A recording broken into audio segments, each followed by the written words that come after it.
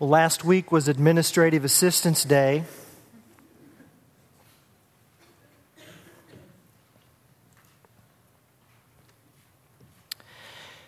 And to show appreciation for work well done, our worship minister, Mike Simmons, got me a gift.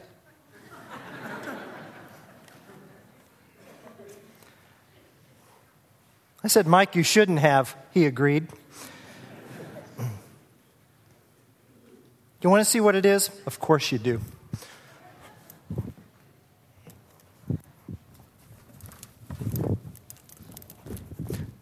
This is so totally cool. I tell Mike Simmons, I said, "You cannot buy my love, but don't stop trying."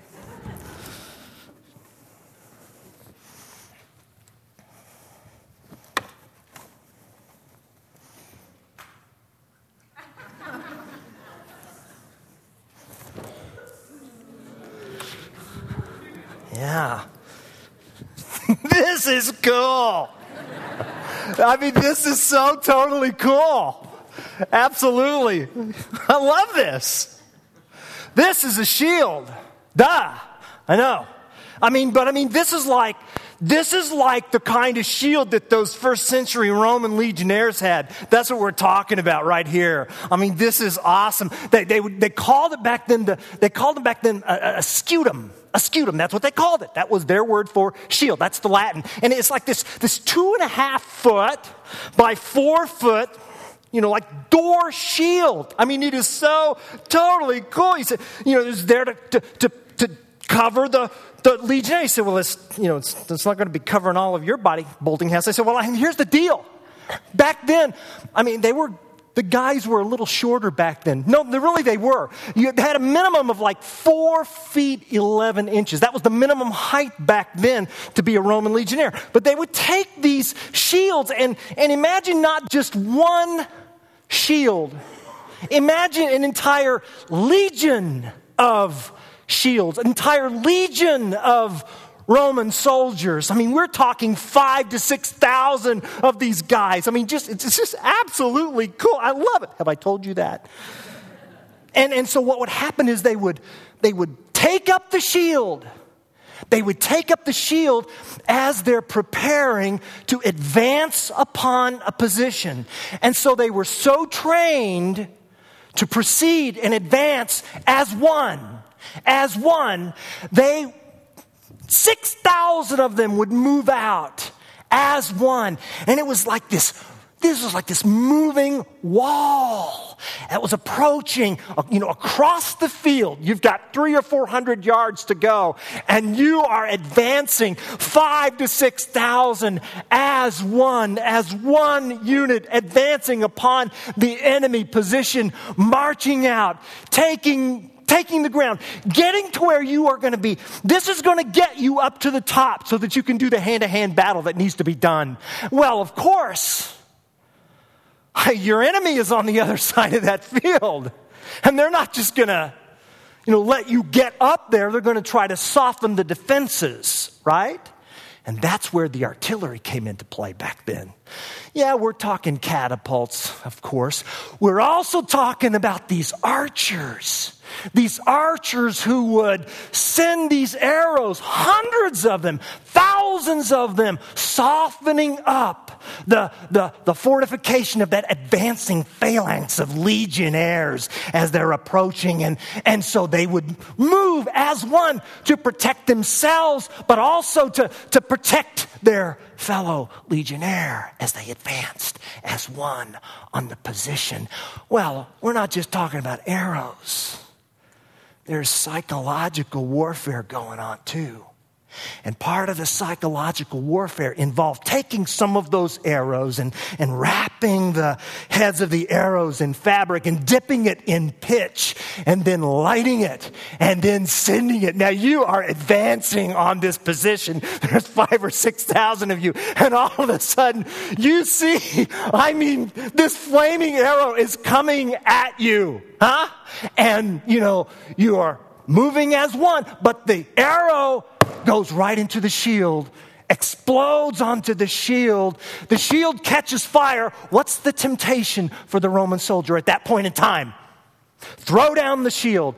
And if you throw down the shield, you're exposed.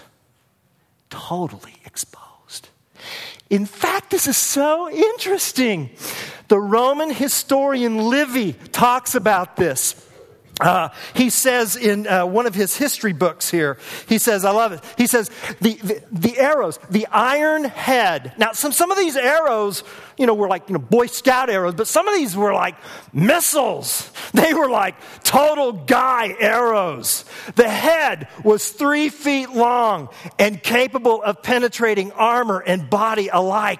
And when it was discharged, the flame, the shaft of those huge missiles they were the ones slathered with tow and then lit.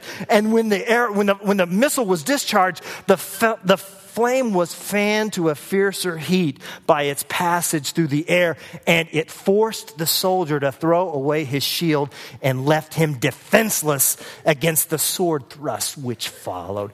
You throw down your shield, the defense for your defenses, and you're done.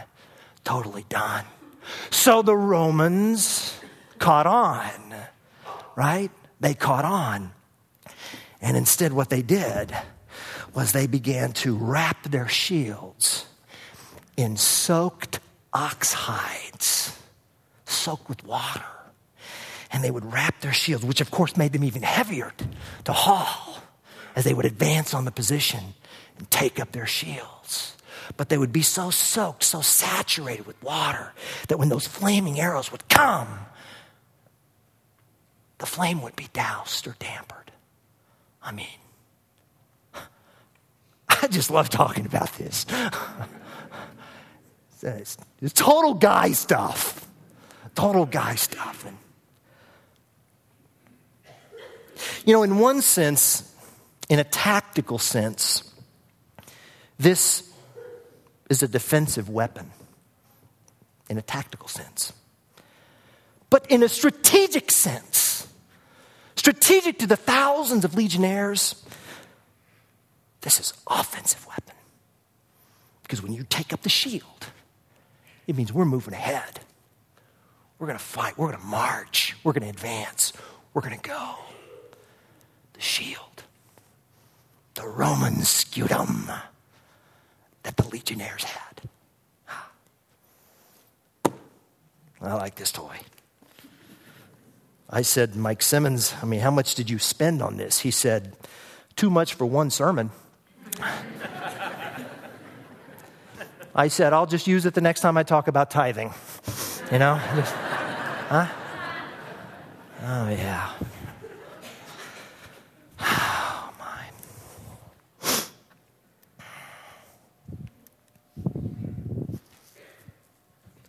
Do you know that the Apostle Paul wrote about shields? Yeah, there's a section in the New Testament book of Ephesians. Ephesians chapter 6. I want you to look at verses 10 through 20. This section on the armor of God. It's really the conclusion of this amazing letter. Paul was in custody of a Roman guard when he wrote these words. Paul draws upon the rich heritage of the Old Testament, the many verses which talk about the Lord being his shield. And so he's under house arrest. Book of Acts 28 tells us he's chained to a Roman guard. He's writing this letter. He's concluding this letter. He wants to send this letter to this incredible church in the city of Ephesus. And this letter, the book of Ephesians is about God's new humanity, the new race in Jesus, where God has brought together from every nation and every race, and in Christ he's created a new humanity. And that humanity, that race, that nation still has an enemy. And the enemy's not Rome. No, the enemy's not Rome. The enemy is Satan. Our struggle is not against flesh and blood, Paul tells us, but against the spiritual forces of evil in the heavenly realms. And so Paul then tells the Ephesian Christians these these citizens of God's new nation, he calls them, he urges them, he tells them, you are not only citizens, God has called you to be citizen soldiers. And you are to stand your ground against your enemy. Stand firm. And Paul talks about the belt of truth and the breastplate of righteousness and gospel shoes. And then comes the shield. Ephesians 6:16. He says, here it is. I like how the English Standard Version puts it. In all circumstances,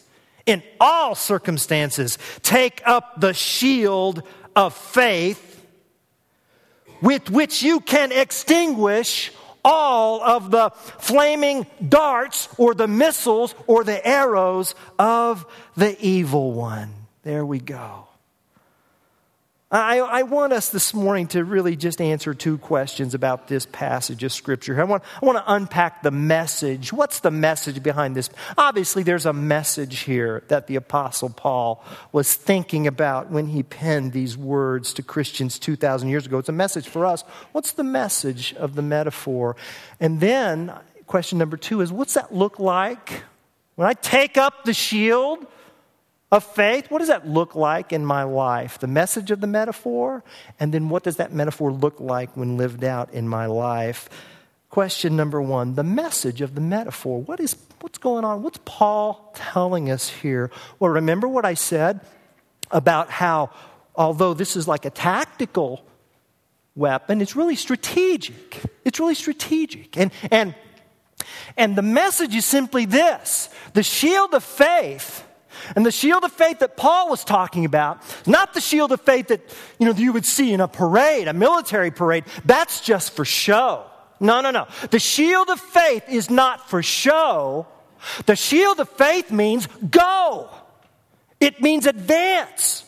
It means there's a march going on. That's what we're talking about here. Strategically, this is an offensive weapon. This is going to get us to the top of the battlefield. Go, advance. And Paul's kind of hinted at this already here in these verses. Do you notice when Paul talks about the first three articles in the armor of God, he talks about the belt of truth and the breastplate of righteousness. He talks about the feet fitted. He says in these verses, having the belt of truth, having the breastplate of righteousness, having your feet fitted with gospel readiness. You see, there are articles of the armor of God which are having articles.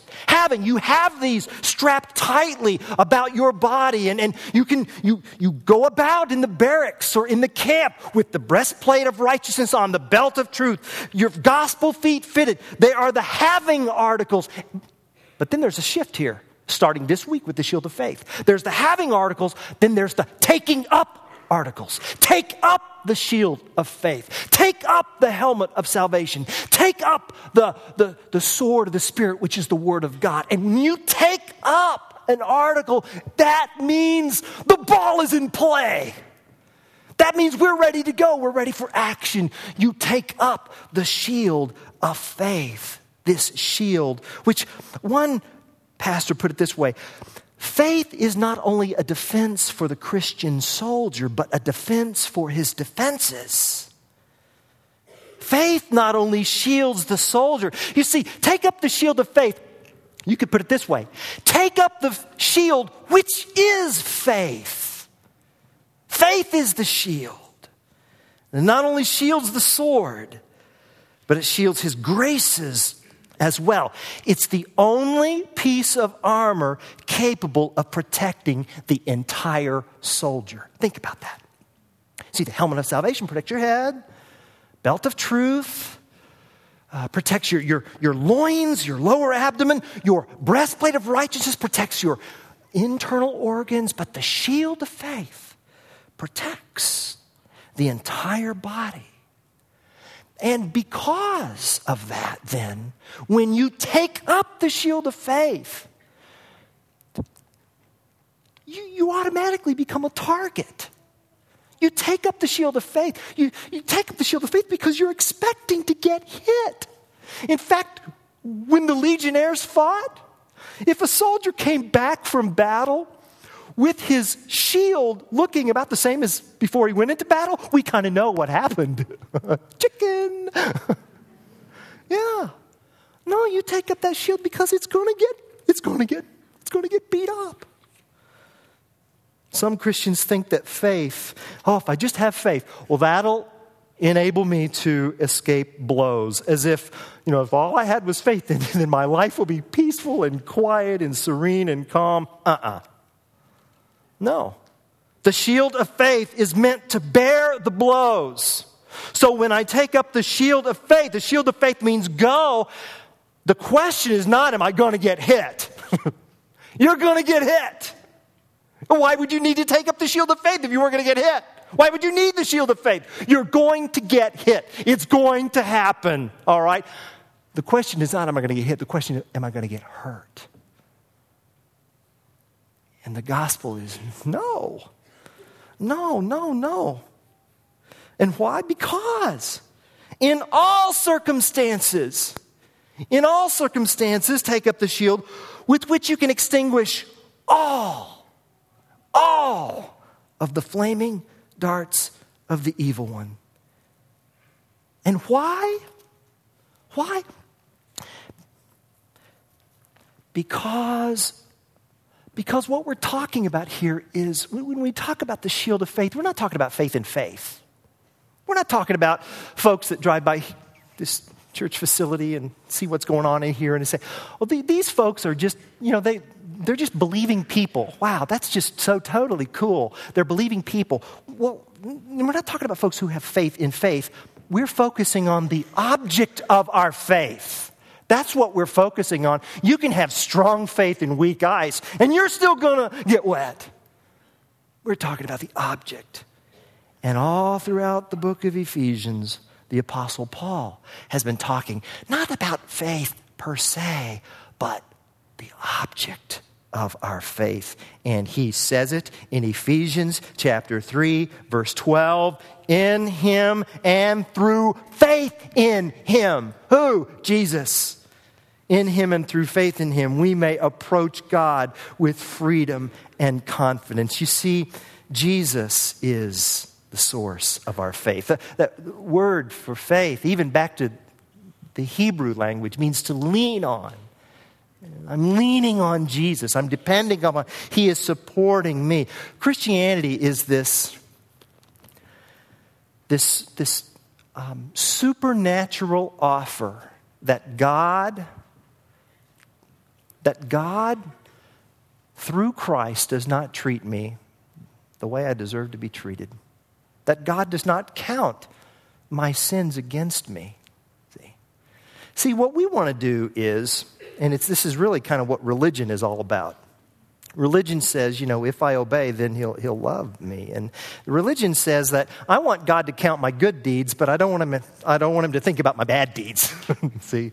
Well, God says, no, that's not, no. If I'm going to count your good deeds, then we're going to count your bad deeds too.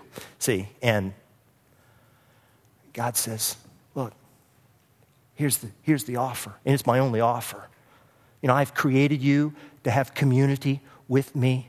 I've created you for fellowship with me. I created you not because I need fellowship, but because I want to share fellowship. That this Holy Trinity, Father, Son, and Holy Spirit, this perfect fellowship, perfect community. God is so gracious that he wants to share that. And so he made us, and we are created for community with God. But going all the way back to the garden, our ancestors, Adam and Eve, severed that community because of sin. And that goes all the way to our lives. And God says, well, here's what I'm going to do. I'm going to send my son, Jesus, God in the flesh. And he lived perfectly, spoke perfect thoughts, thought perfect thoughts, did perfect deeds. And then God says, I am willing to credit to your life Jesus' perfection. Jesus, I'm willing to do that. You say, that's not fair. No, that's not fair. It's grace. It's grace. Now, do you trust Jesus? Do you trust that offer? You see, it's the end of the school year, right? And we're concerned about A's and B's and C's get degrees and all of that, right? We're concerned about that. God says, my son, A+++, I'm willing to credit his grades to your records. I'm willing to do that. well, what happens to my F? It's going to get credited to his body on the cross. Well, that's not fair. It's not. It's grace. It's my only offer. And so Christianity is this amazing discovery. I think it's a discovery. It's a discovery, and then I'm acting on that discovery that for me to have a relationship with God, I have done nothing, and I do nothing, and I can never do nothing to merit a relationship with God. It is about who Jesus Christ is. And I take up faith, trusting Jesus to do for me what I cannot do myself. I mean, what I haven't done myself. And that's why Paul says in Ephesians, for it is by grace you have been saved through faith. And this not of yourselves. It's a gift of God, not by works, so that no one can boast. And so when we gather here today, we don't gather here as people who are puffed up with ourselves. We're a gathering of sinners anonymous. That's what we are. And your pastor is a sinner too, only we're not anonymous. In truth, we come together and we say, God has redeemed us. And there's anything that we do is going to be coming in and through Him. In and through Him, Paul says, we may approach God with freedom and confidence. We go because of Jesus. And so we take up the shield of faith. We take up the shield of faith as we do marriage. We take up the shield of faith, trusting and leaning on God as we do our neighborhood, as we do school. But remember, as we take up that shield of faith, you automatically become a target, right? You're going to take up the shield of faith, and all of a sudden you've got flaming arrows coming at you, right? You decide that you're going to put on gospel shoes and you're going to have a spiritual conversation. And then all of a sudden you've got flaming arrows coming at you. A flaming arrow, Satan says, who do you think you are? Who do you think you are to have this kind of conversation? What is all that about? Well, this kind of gets us to our second question, doesn't it? We take up the shield of faith because we're trusting totally in Jesus and who He is and what He's done. And He's the sole reason why we're in heaven, because of God's gracious mercy. What does this look like on a day-to-day basis? We enter spiritual conversations. We're going to do marriage. We're going to do parenting. But the minute we take up the shield, we all of a sudden we get attacked. And I love this quote by C.S. Lewis, because this whole issue of what it looks like to take up the shield of faith, C.S. Lewis talks about in his book, Mere Christianity. In fact, there's 2 chapters called Faith, and I wish you would read those, because it's so helped me in thinking through what it looks like to take up the shield of faith. C.S. Lewis said this. This is a great, great quote. He said, faith is the art of telling your moods where they get off. Faith is the art of telling your moods where they get off. See, what is that about? Well, see, we're talking spiritual warfare here, aren't we? And so, spiritual warfare is, we're not talking about flesh and blood. Satan is going to be talking about our spirits. He's going to be talking about our moods, our imaginations, our emotions. And Lewis said, I used to think that once I came to a conclusion about something by thinking it through, and I became convinced of its truth, that then I no longer needed to be convinced of it anymore.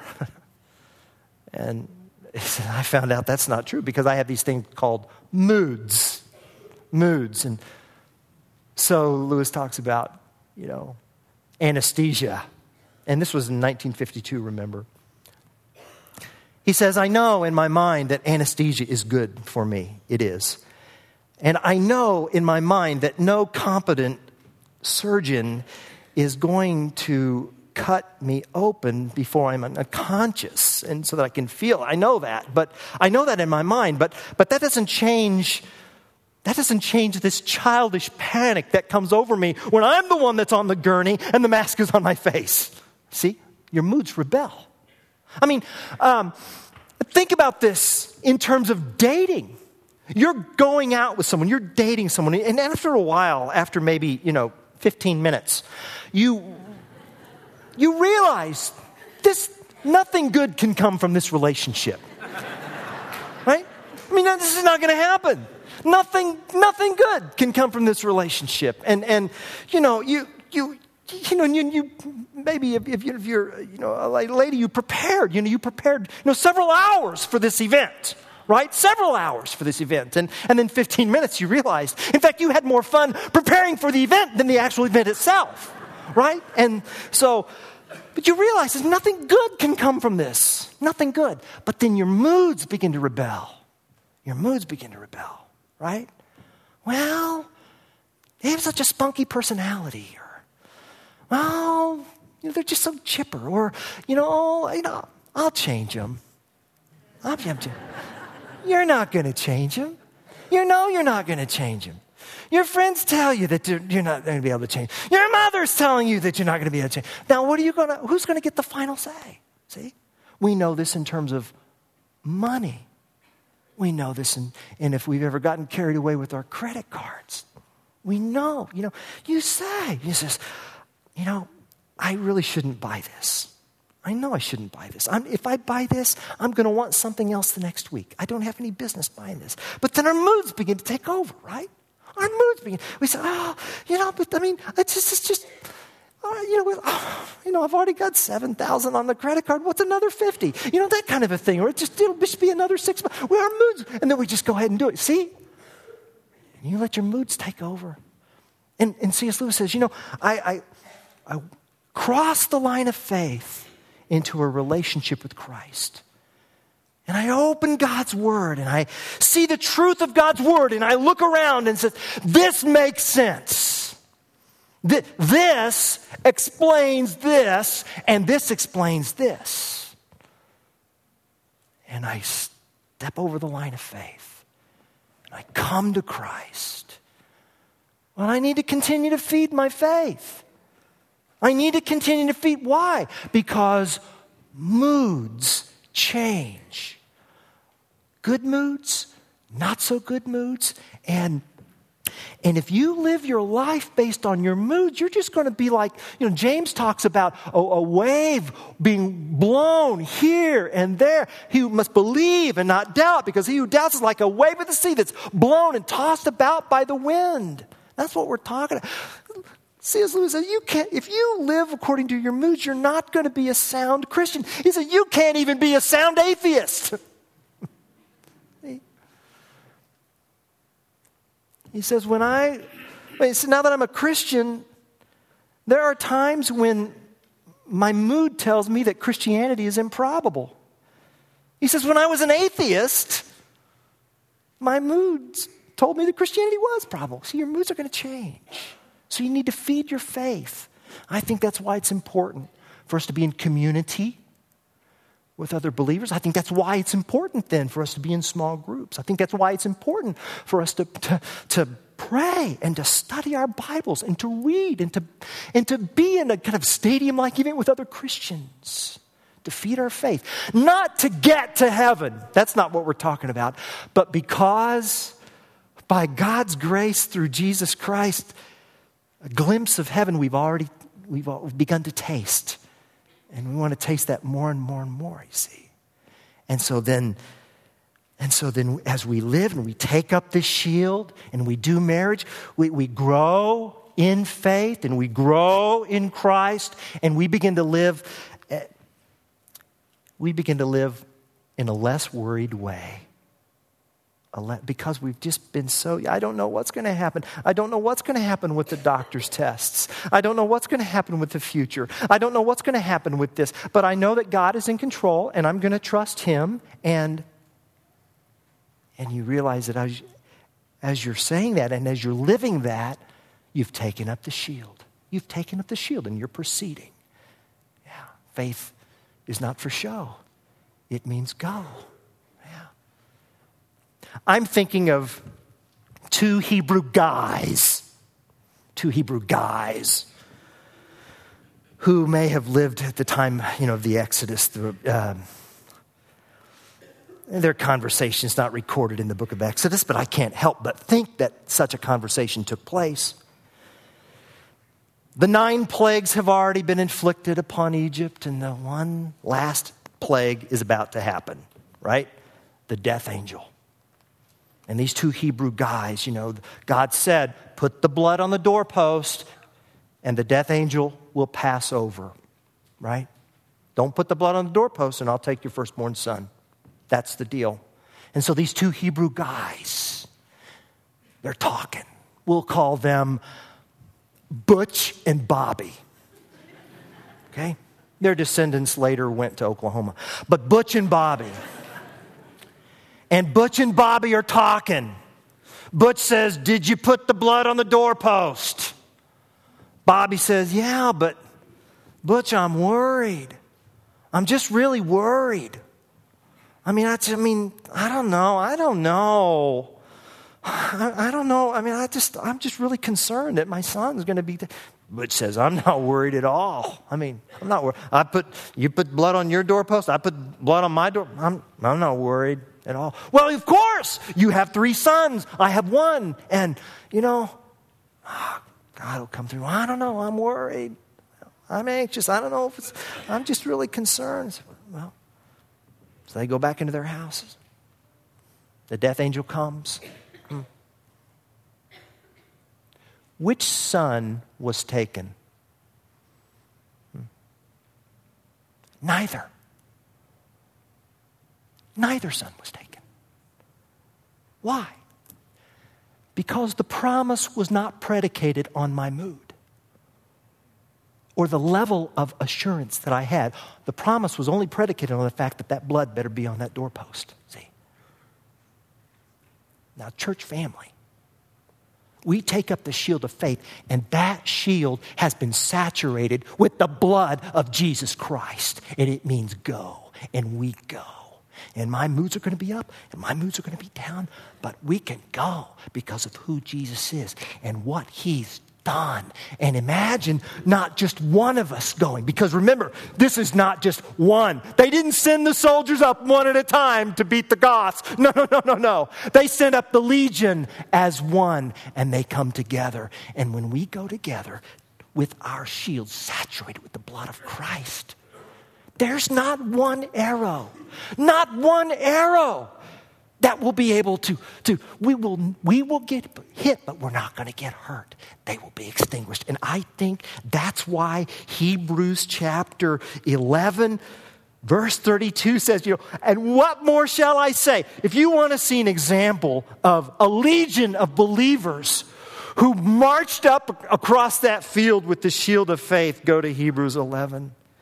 And finally, the Hebrew writer says, look, I don't have time to talk about Gideon, Barak, Samson, Jephthah, David, Samuel, and the prophets, who through faith conquered kingdoms, through faith administered justice, through faith gained what was promised, who shut the mouths of lions, quenched the fury of the flames, escaped the edge of the sword, whose weakness was turned to strength, who became powerful in battle and routed foreign armies. Women received back their dead, raised to life again. Others were tortured and refused to be released. Wait a minute, Randy, you said that they may be hit, but they won't get hurt. They weren't hurt.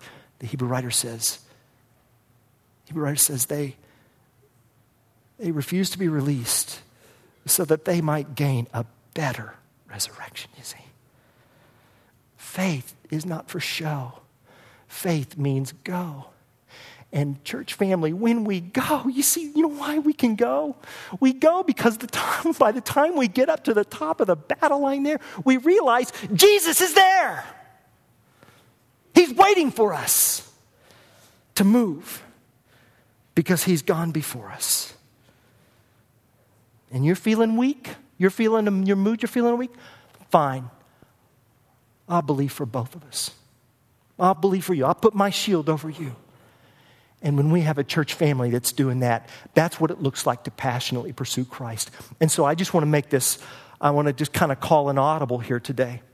I'm going to stay right up here at the conclusion of our services. And if there's a staff member or one of our elders or deacons that are here, I'd like for you to just, after the services, just to make yourself available. And if you need prayer, if you're saying, I just don't know that I can do it one more, you know what? You come here and you let us pray for you. one more day. And together, as one, we will advance with the shield of faith, who is Jesus Christ. And we can go and march because he's already there. He's already there. The shield of faith. It's not for show. It means go.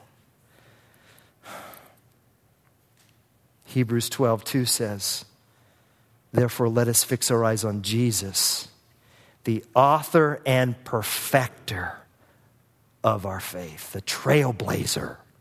He went before us, who for the joy set before him endured the cross, scorning its shame, and sat down at the right hand of the throne of God. Consider him who endured such opposition. Consider him. Him, not your moods, not Satan's slander. Consider him who endured such opposition from sinful men, so that you will not grow weary and lose heart. The shield of faith is not for show. It means go. And we can go because the object of our faith is Jesus, who has won, and he's up at the top of the battle line waiting for us. Let's pray.